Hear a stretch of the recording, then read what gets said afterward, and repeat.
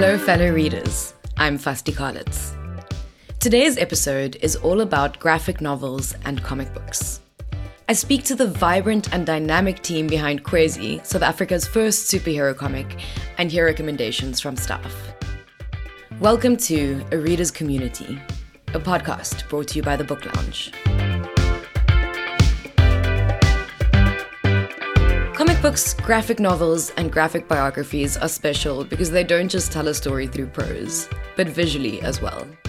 What I love about graphic novels is that it feels like they give me direct access to the world the writer is envisioning. They're also so accessible and immersive, and usually only take a couple of hours to read, but still manage to communicate so much because the visual component adds a feeling or a mood in a different way than prose does. There's also something special about the physical thing that a graphic novel is. You're purchasing the handiwork of an artist, and it's a remarkable and striking aesthetic object that can be revisited again and again, for the story or for the art. So the books we're mentioning today are stories that we love, but also books that are a feast for the eyes. We start with Kwezi, an exciting and gorgeously illustrated comic book series that has gained popularity around the world.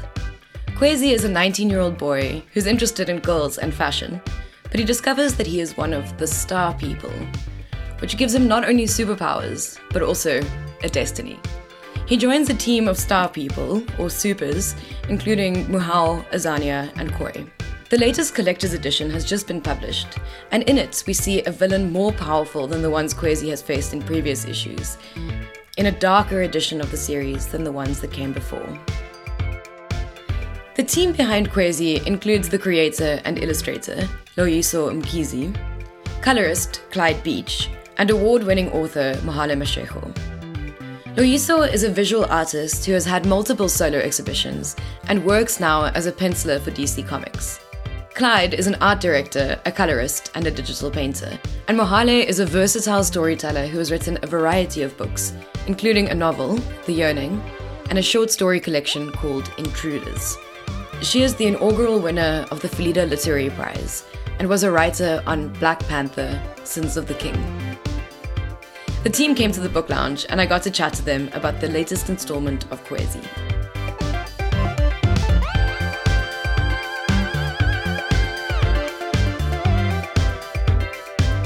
I'm here at the Book Lounge with the team behind Kwezi, which is South Africa's first comic book superhero.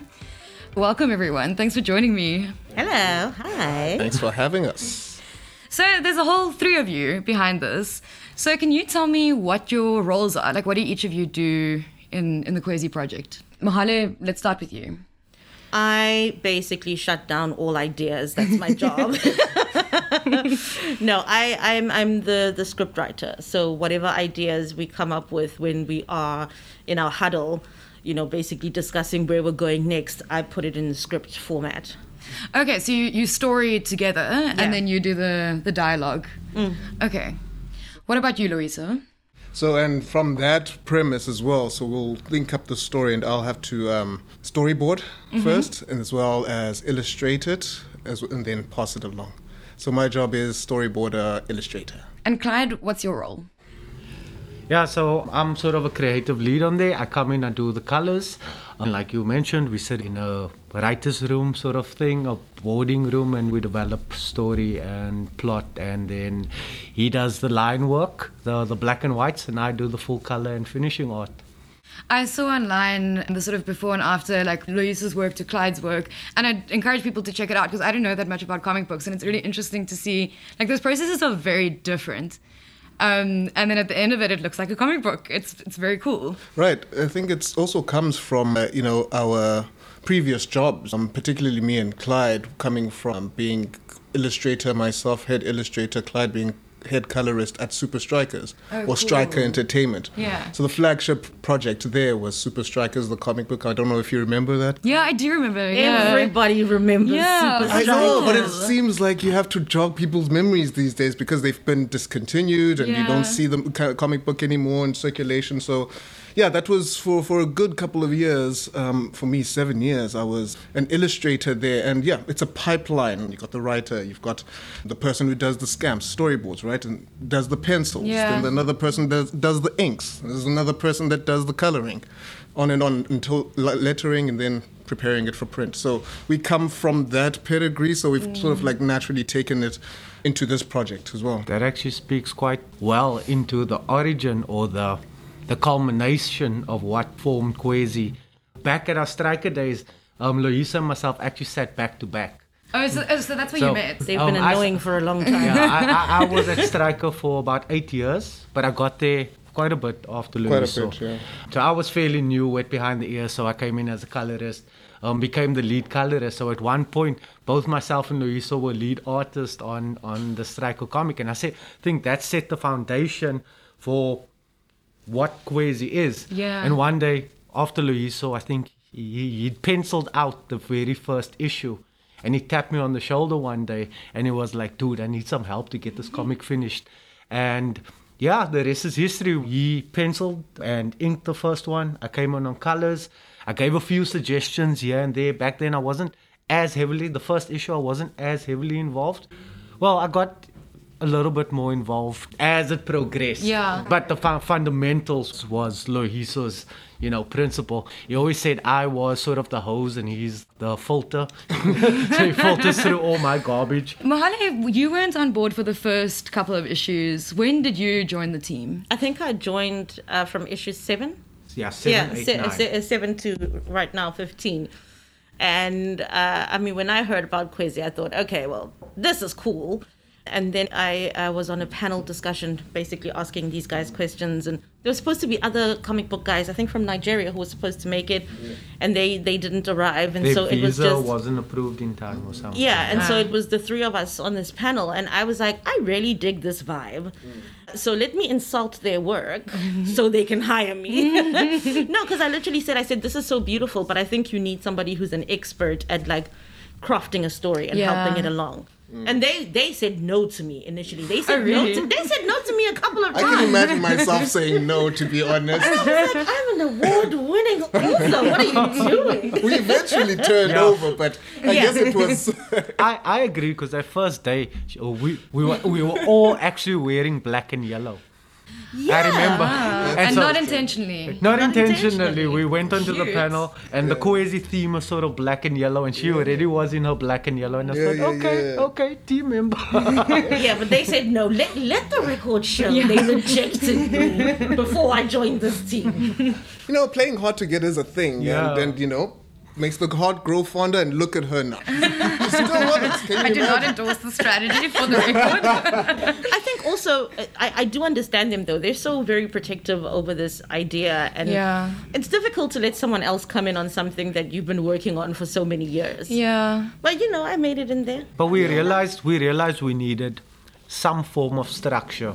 More than just sending it to your publisher for editing, someone with that sort of backbone and knowledge and creativity to join the team. And I suppose the team is big enough, to accommodate. Like, this is Team Kwezi with a core team, but we do have an extended team. We've got a couple of guys that we've sort of mentored. And had come on in the comic in certain places. Yeah. I think the last issue we had 3 guys. Mohammed Hussein. Yeah, and we also had Underdog and Mazi. But it's definitely a mentoring program and help get them on the map. Help, sort of show them the ropes a little bit. Yeah, because you really are first in this field in some ways, like the first South African superhero. Yeah. It was a labor of love in the beginning. Yeah. It was like, you put this thing together, and also our colleagues and just like friends that are artists, like, well, just checking how it would work, and what do you think of a superhero here based here? And it was always like, oh, what is he gonna be about? And there was a lot of naysaying before, and I understand, because like comic book reading culture here in South Africa is not as big as we'd like it to be. Like, at least it seems young. Exactly. I was one of those naysayers when we first came on. Really? Because I was like, but this is like Superman, he's just black. Or, this character is Green Arrow, but he's a black Green Arrow. We learned that everything is or I learned at least, everything is derivative in some or other way. Yeah. Okay, so Kwezi as a superhero taps into the sort of bigger tradition of superheroes. But he's not just a black Superman, right? Like, he doesn't just happen to be in South Africa or, like, happen to be in Johannesburg. Right. Like, he's African in meaningful ways, and as are the other characters. Yeah. So could you talk a little bit about that, like, bringing those elements through? Yeah, I think that's what actually made it tick. Because, like, I won't lie, I mean, like, designing the character itself in the beginning was spandex. It was like, will it work with a cape? And it just didn't work. It couldn't work. So his initial design was loosely around my little cousin at the time, you know. So while, like, busy tinkering around, because I'd already started working on it in 2013 already. And he didn't have a super suit then, did he? He didn't have a super suit, right? So he was wearing jeans, a t-shirt, a jacket, and then so I kind of used my little cousin as a case study, even with how he'd approach the whole superhero thing. I mean, this is a kid, 19-year-old, who discovers he's got superhuman abilities. He can fly, super strength, virtually indestructible. And so what would you do if you were 19? And that's the question that I asked him. And obviously, like, he's a lighty, he's a matric, he's got that funky hair, he's about this life. And he told me that, Lloyd, if it was me, I'd have, I'd get some money, I'd get, I'd get the followers on Instagram, I'd be like the biggest, like, influencer, get all the brand endorsements, get all on and on and on. And that literally was the foundation of the character, because as you meet him in the beginning of the story, he's something of an anti-hero. He's just, whatever heroic deeds he does is always for, another thing. It's just, he might save someone and have a selfie with whoever he saved. So it was always, the approach was that it would be self-serving first, and then he'd have to learn as time went by, why he's got the powers. Yeah, so the superpowers are there for him to get insta-famous. Like, that's all about and it was capturing fun like it that. and the likes and It's a fun premise because it's also relatable, but and that's what we wanted, right? And also with the supporting characters as well, Azania, Koi, Mohale. Like, it's nice about them is that they got a chance to create, reimagine cultural aesthetics, like the Zulu culture, the Basotho culture, Khoisan culture. So it's nice to have done that, because now it became so big in the world. You got Black Panther, the movie that happened, and you've got that realized on big screen. But back then it felt fresh and it worked for the story. I think Loyiso's saying, we did it first. Yeah. Before the Dore Milaje and all those cool African fusion designs in Black Panther, Kwezi came first. Kwezi did that in 2014 and 2015 already. But you're not saying it. Was out there. And we're talking about the film here, not the comic, because the comic is its own thing. But we're talking about the film, where we were just we pulled from the same reference. Has Kwezi had an effect on, like, comic books in general in South Africa?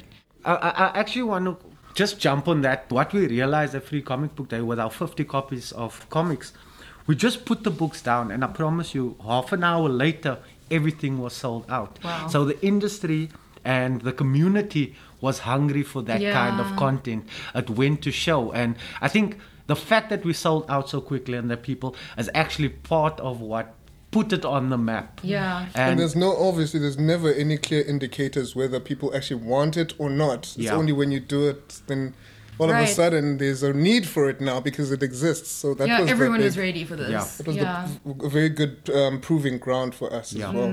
But we're finding that representation is so important, And having someone like Kwezi, a black superhero made by a black team, by people of color. So it's important. It's an important moment in history, I think. I don't know if I'm speaking too big and if my team agrees, but I think it is an important...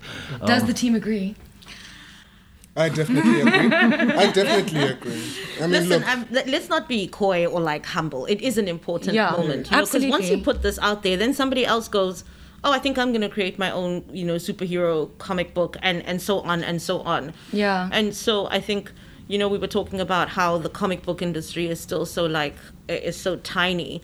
But that's because it's Kwezi, it's something else and something else and something else, all holding hands together. And then suddenly you look at it and you go, actually, it's not so small anymore. It's not so small anymore. And also it's encouraged a lot of creatives to go on that journey. Yeah.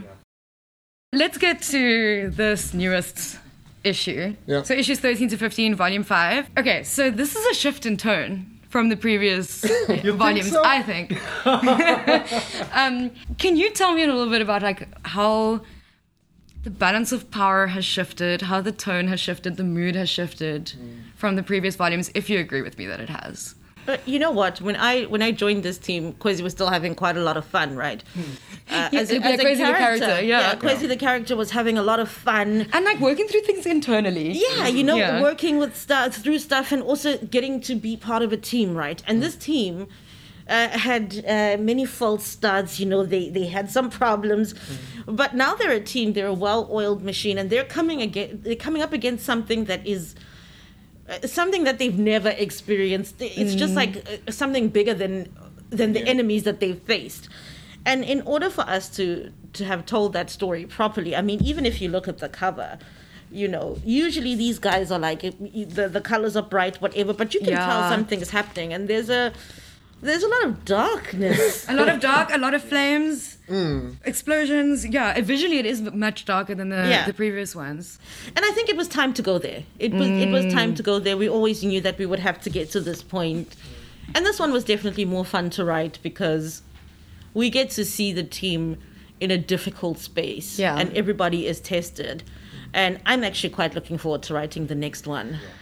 Carol actually said something earlier on, and that was much earlier on today when we were doing a writing room for the animation, speaking about the progression of the character's story as well. And it's about, in this story, I think we're introducing the consequences of the star appearing and all these supers coming out, super bad guys as well about to come out as well. So there are real stakes that are involved, and we kind of needed to take it there. Yeah. To open up the first page, you see a whole city on fire, right? Yeah. And that's how we wanted to bring it. It was like, you jump in and it's a cold start, and then people have to sort of navigate their way. Whoever's reading it has to sort of like, cheer on their protagonist and watch him get really pummeled, right?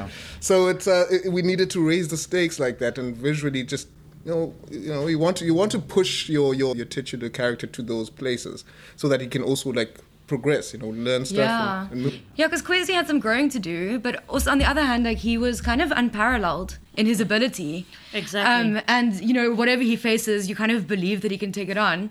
But then at the end of the last volume, we have this new villain near us. Yeah. And then suddenly, we're not so sure. Yeah. So I think that was we were actually building up to this character for a while, and we did a good job of keeping it quiet. This was a cool exercise, or a writing exercise for us as well, because we sort of tell the story out of, not exactly chronologically, we tell it out of sequence, but to make it still flow and be narratively stable. Yeah. Also, it was an important moment because even though Kwezi was unparalleled, he had all these things that personally affected him.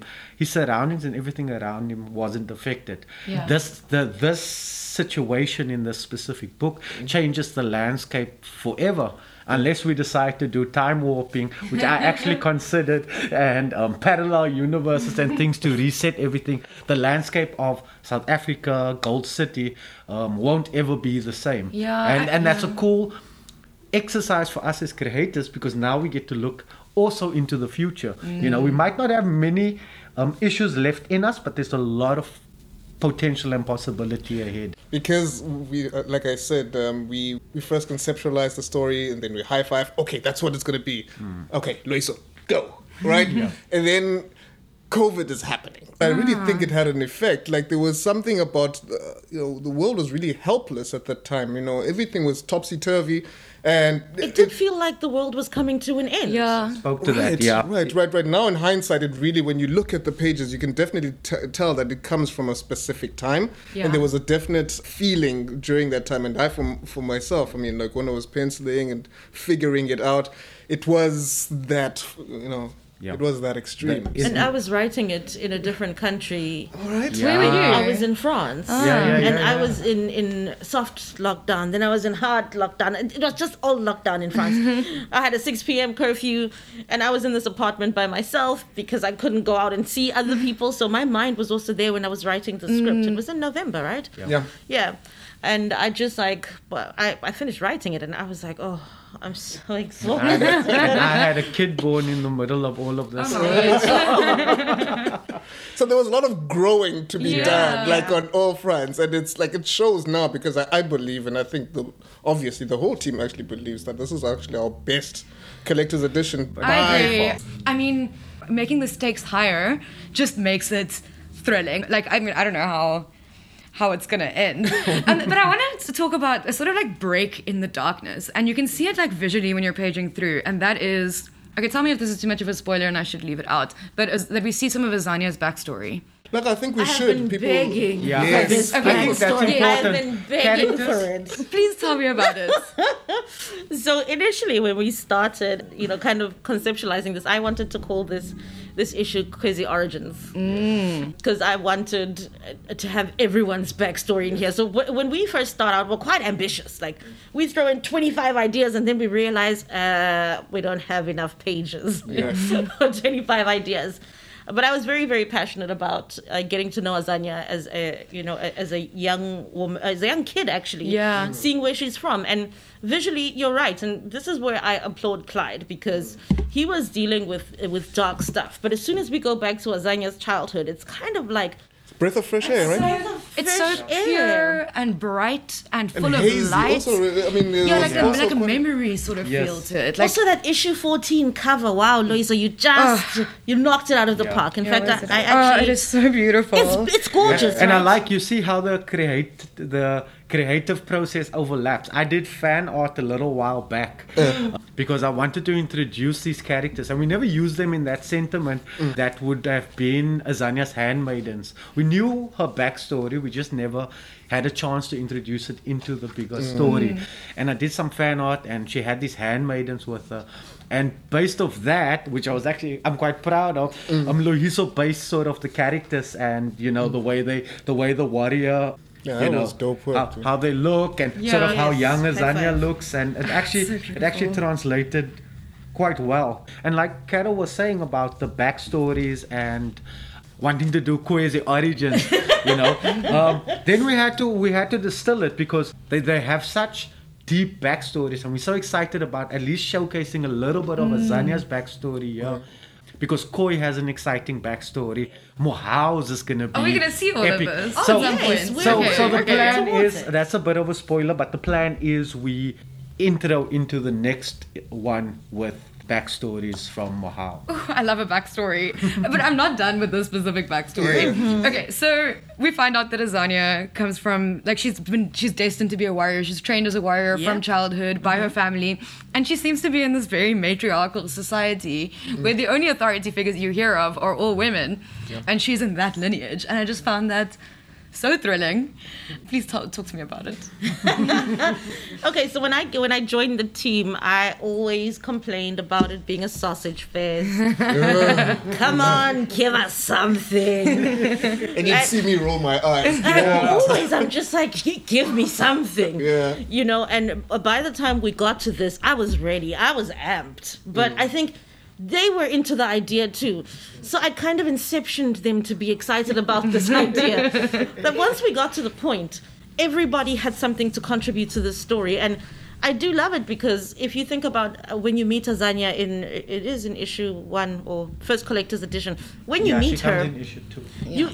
you get a sense of this is a self-assured woman. Yeah. She didn't just become like this because she got powers the other day. Yeah. She's been like this her whole life. And I was just so desperate to give the other characters their backstories. But the fact that it was Azania's backstory here, I'm like, yay! Yeah. I got what I wanted. Yeah, What and- also is pretty cool is, she's always been a very, straight, tight character. And it was nice to reimagine her in a more endearing setting where she's not the dominant. She's learning. She's in tutelage from Beech or her mom, and that actually it showed a softer side to her. It showed someone who's got something to protect. Eventually, So it was nice to explore that so that you can almost understand her as well as you meet her from episode 2. She's kicking Kwezi's butt across the city, and she's another episode, she's knocking Mamadou like a giant, like across the city as well. So very strong character, visually. So it was a nice opportunity, and then kudos, Carol, for allowing that gap for us to it's a nice window to see the other side of Azania. Right? Yeah. It actually shows how hard she worked to become the character she is, and it actually helps explain a lot of the friction between herself and Kwezi.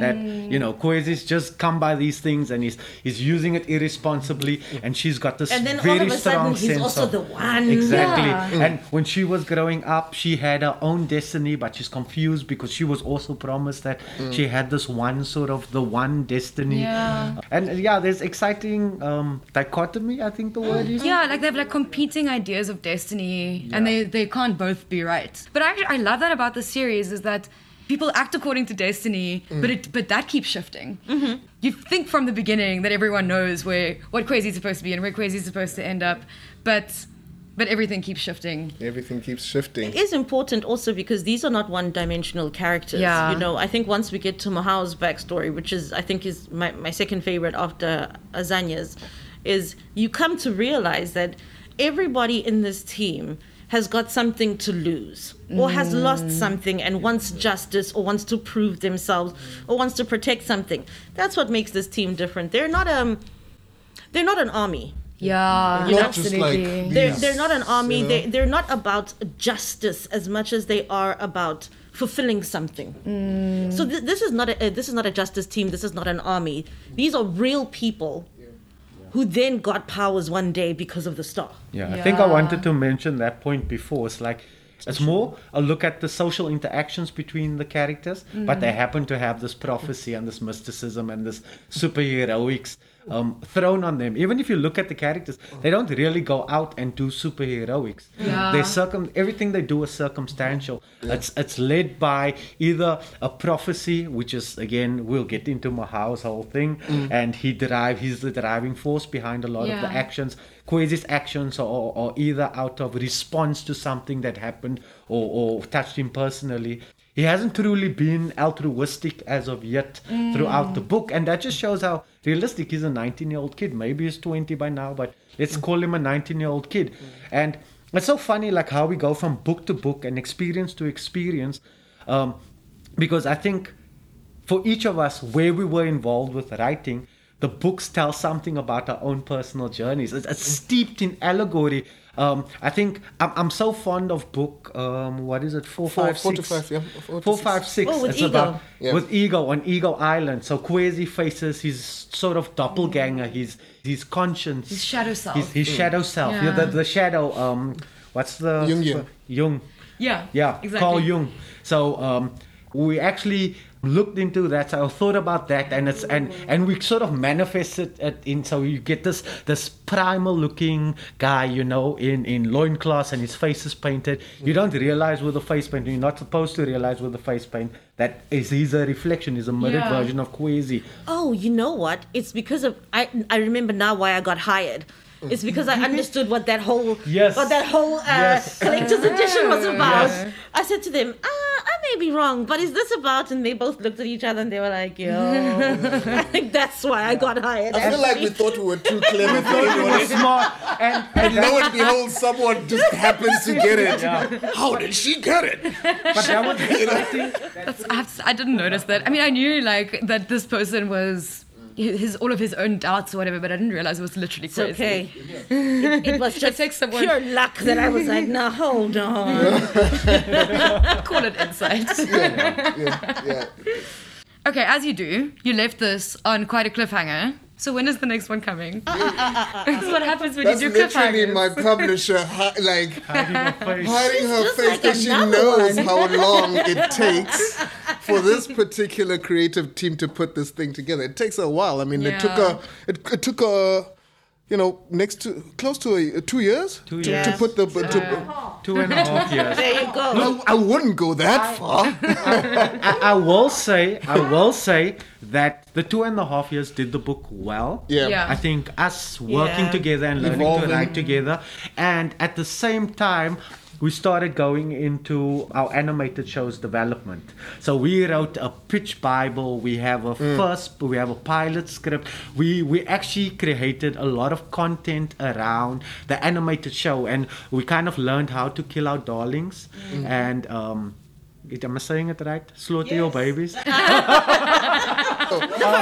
first one is better. But then you start to actually interrogate your characters a bit more, and you start to understand them more when you start writing them for TV. When you have to actually put them down on a Bible, instead of just having them floating in your head and having characteristics floating in your head, and this voice in your head telling you, but this is what the character would do, and you kind of just write it. When you have to put it down on paper, you start to, but why would this character do that?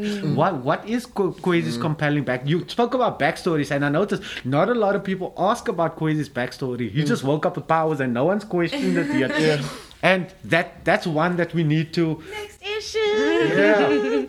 So the fact that we're developing a show and that we just won the Cape Town International Animation Festival, we watched we won the pitching competition.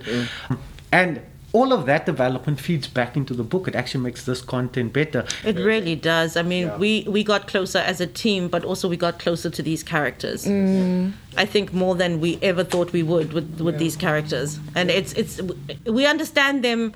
I know it's something crazy to say when we're writing, issues 13 to 15, but we understood them better once we had to put them in animation, and I'm so thankful for that process. Right, and they keep morphing. Actually, it was very hard to contain the story into these few pages. What is this, 45 story pages? So it was really hard to contain them. The story as it is, because you got Nerus was just like really exploding into the city.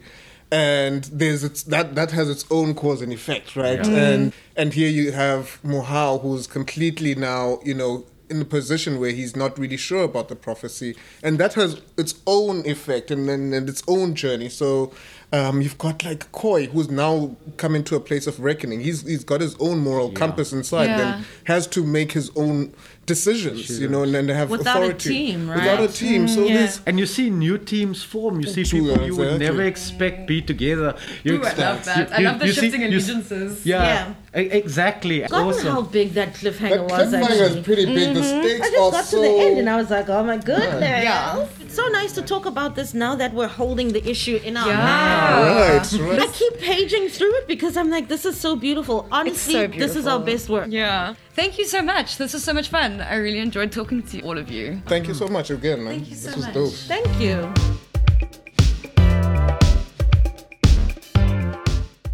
You can find all the editions of Kwezi at the Book Lounge. The staff recommendations today will all be graphic novels, and we're starting with Jess, who talks about the pleasure of reading graphic biographies and graphic memoirs. The graphic novel that I recently read and absolutely loved is Kusama by Elisa Macellari. It's a graphic biography of Yayoi Kusama, who's an incredible Japanese artist. It starts with her early life in rural Japan and the family tensions around her wanting to become an artist. So she eventually leaves Japan in 1958 with virtually nothing and arrives in New York, where she's lonely and things are really difficult. She works endlessly and her mental health really suffers. But in the next 2 years, her career starts to take off and she becomes a huge figure in the New York art scene of the 1960s and 70s in a very political way. And this is an aspect of her career that I actually knew nothing about, which was really wonderful, I suppose, to discover in a graphic novel format. So during the 60s, where pacifism provided a response to America's political standing, she became this celebrated figure, or organizer, driving alternative movements and performance art. She would paint bodies with polka dots, where they were dancing naked around the statue of George Washington. She arranged the burning of 50 flags in front of the United Nations building. Her studio became this amazing place of these events called Kusama orgies, which were essentially just a celebration of queer love, hippies, bodies, art, really everything that was having to push back against the political oppression of the time. And her life and her work is so visual, and so having this graphic novel and having the artist Macellari's artwork guide this really illustrated the surrealness of it and that time. The art is incredible. It doesn't try to imitate Kusama's work, which I think some artists maybe do when creating graphic biographies of other artists. It's quite soft. It has a really limited palette, just lots of reds and greens, whites. Yeah, I felt like the artist Elisa Macellari did a really amazing job at depicting Kusama's life and art. Yeah, I think that's one of the reasons that I really love this graphic novel so much. And why I love graphic biographies in general. Not just because sometimes it's easier to commit, it's a very digestible format, but like the visual nature of a graphic biography means that you can get so much more of, like a feeling. It's like both graphic biographies and adaptations. Like at the moment there are 2 George Orwell adaptations. So there's 1984 and Animal Farm that are both graphic novels and both very different, I suppose, stylistically.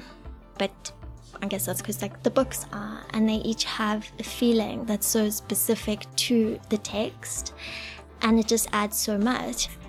There's also Margaret Atwood's Handmaid's Tale that's recently been made into a graphic novel, and even Sapiens, the non-fiction, and it's I wouldn't necessarily have read Sapiens, but I read the graphic novel, and I feel like also as a visual person, I got so much more out of it than I would have the text. It's I probably would have been distracted or stopped reading, or, whereas there's something so gripping and moving in a way about someone's art. Noah, who is the newest addition to the book launch team, recommends a young adult graphic novel. Hi, my name is Noah, and I'm recommending Nimona by Noelle Stevenson. Nimona is a fantasy graphic novel about a shapeshifter and her evil villain boss and their adventures trying to undermine the local hero. My favorite part of this book is the characters. Stevenson has taken fantasy archetypes of villains and heroes and made them into interesting and complex characters that the reader can really empathize with. It's a YA book, but I definitely think it's something people of all ages could appreciate. I think as long as you have a love of fantasy, you'll enjoy it. A really good graphic novel is not about just great writing or great artwork. The two need to work together, and Stevenson absolutely nails this. More recently, they published a memoir as a graphic novel called The Fire Never Goes Out, which is a very raw and honest reflection on mental health and some of the experiences that Stevenson has gone through over the last few years. It's interesting that the memoir is much less wordy than Nimona, and that Stevenson has chosen to use their art as the primary way of telling their story, but the messages and emotions come through just as clearly as a written memoir, and I would recommend it just as much as Nimona. And here's the Army's recommendation. I'm talking about Glass Town by Isabel Greenberg. It's about the 4 Bronte siblings and their juvenilia. So this is all the stuff that they were writing before they wrote their novels. And it also includes the brother that almost no one knows about. When their 2 eldest sisters died, out of the 6 children, they were mostly at home and they were just writing these incredible stories. And they used to make up these amazing worlds. One of the worlds they invented together was Glass Town. So they would just spend hours together in this lonely house writing these stories together. And this graphic novel captures a lot of the stories that they wrote together, as well as some of the historical aspects from the siblings. And the illustration style is really captures how lonely and desolate they were on the moors. And it's not like a comic book style. It's more like artistic woodcuts in a way. And the coloring is very simple, primary colors. She's really good at capturing that gothic, dark loneliness that's encapsulated in all of their books, but it's also, her illustrations are really quirky and funny and a little bit ridiculous. So it's a really fun, interesting book, but it's also, the topic is really fascinating. Another book I wanted to talk about, Fangs by Sarah Andersen. Sarah Andersen mostly does webcomics. Some of her stuff has been published in anthologies. Her previous one was called Herding Cats and was very silly, quirky comic strips. This one's drawing style is maybe a bit more serious, but the storyline is still really cute. It's about a vampire and a werewolf that are dating, and it's just small vignettes out of their relationship, how they navigate being monsters but also in love. And it's very cute and romantic, and I would highly recommend it.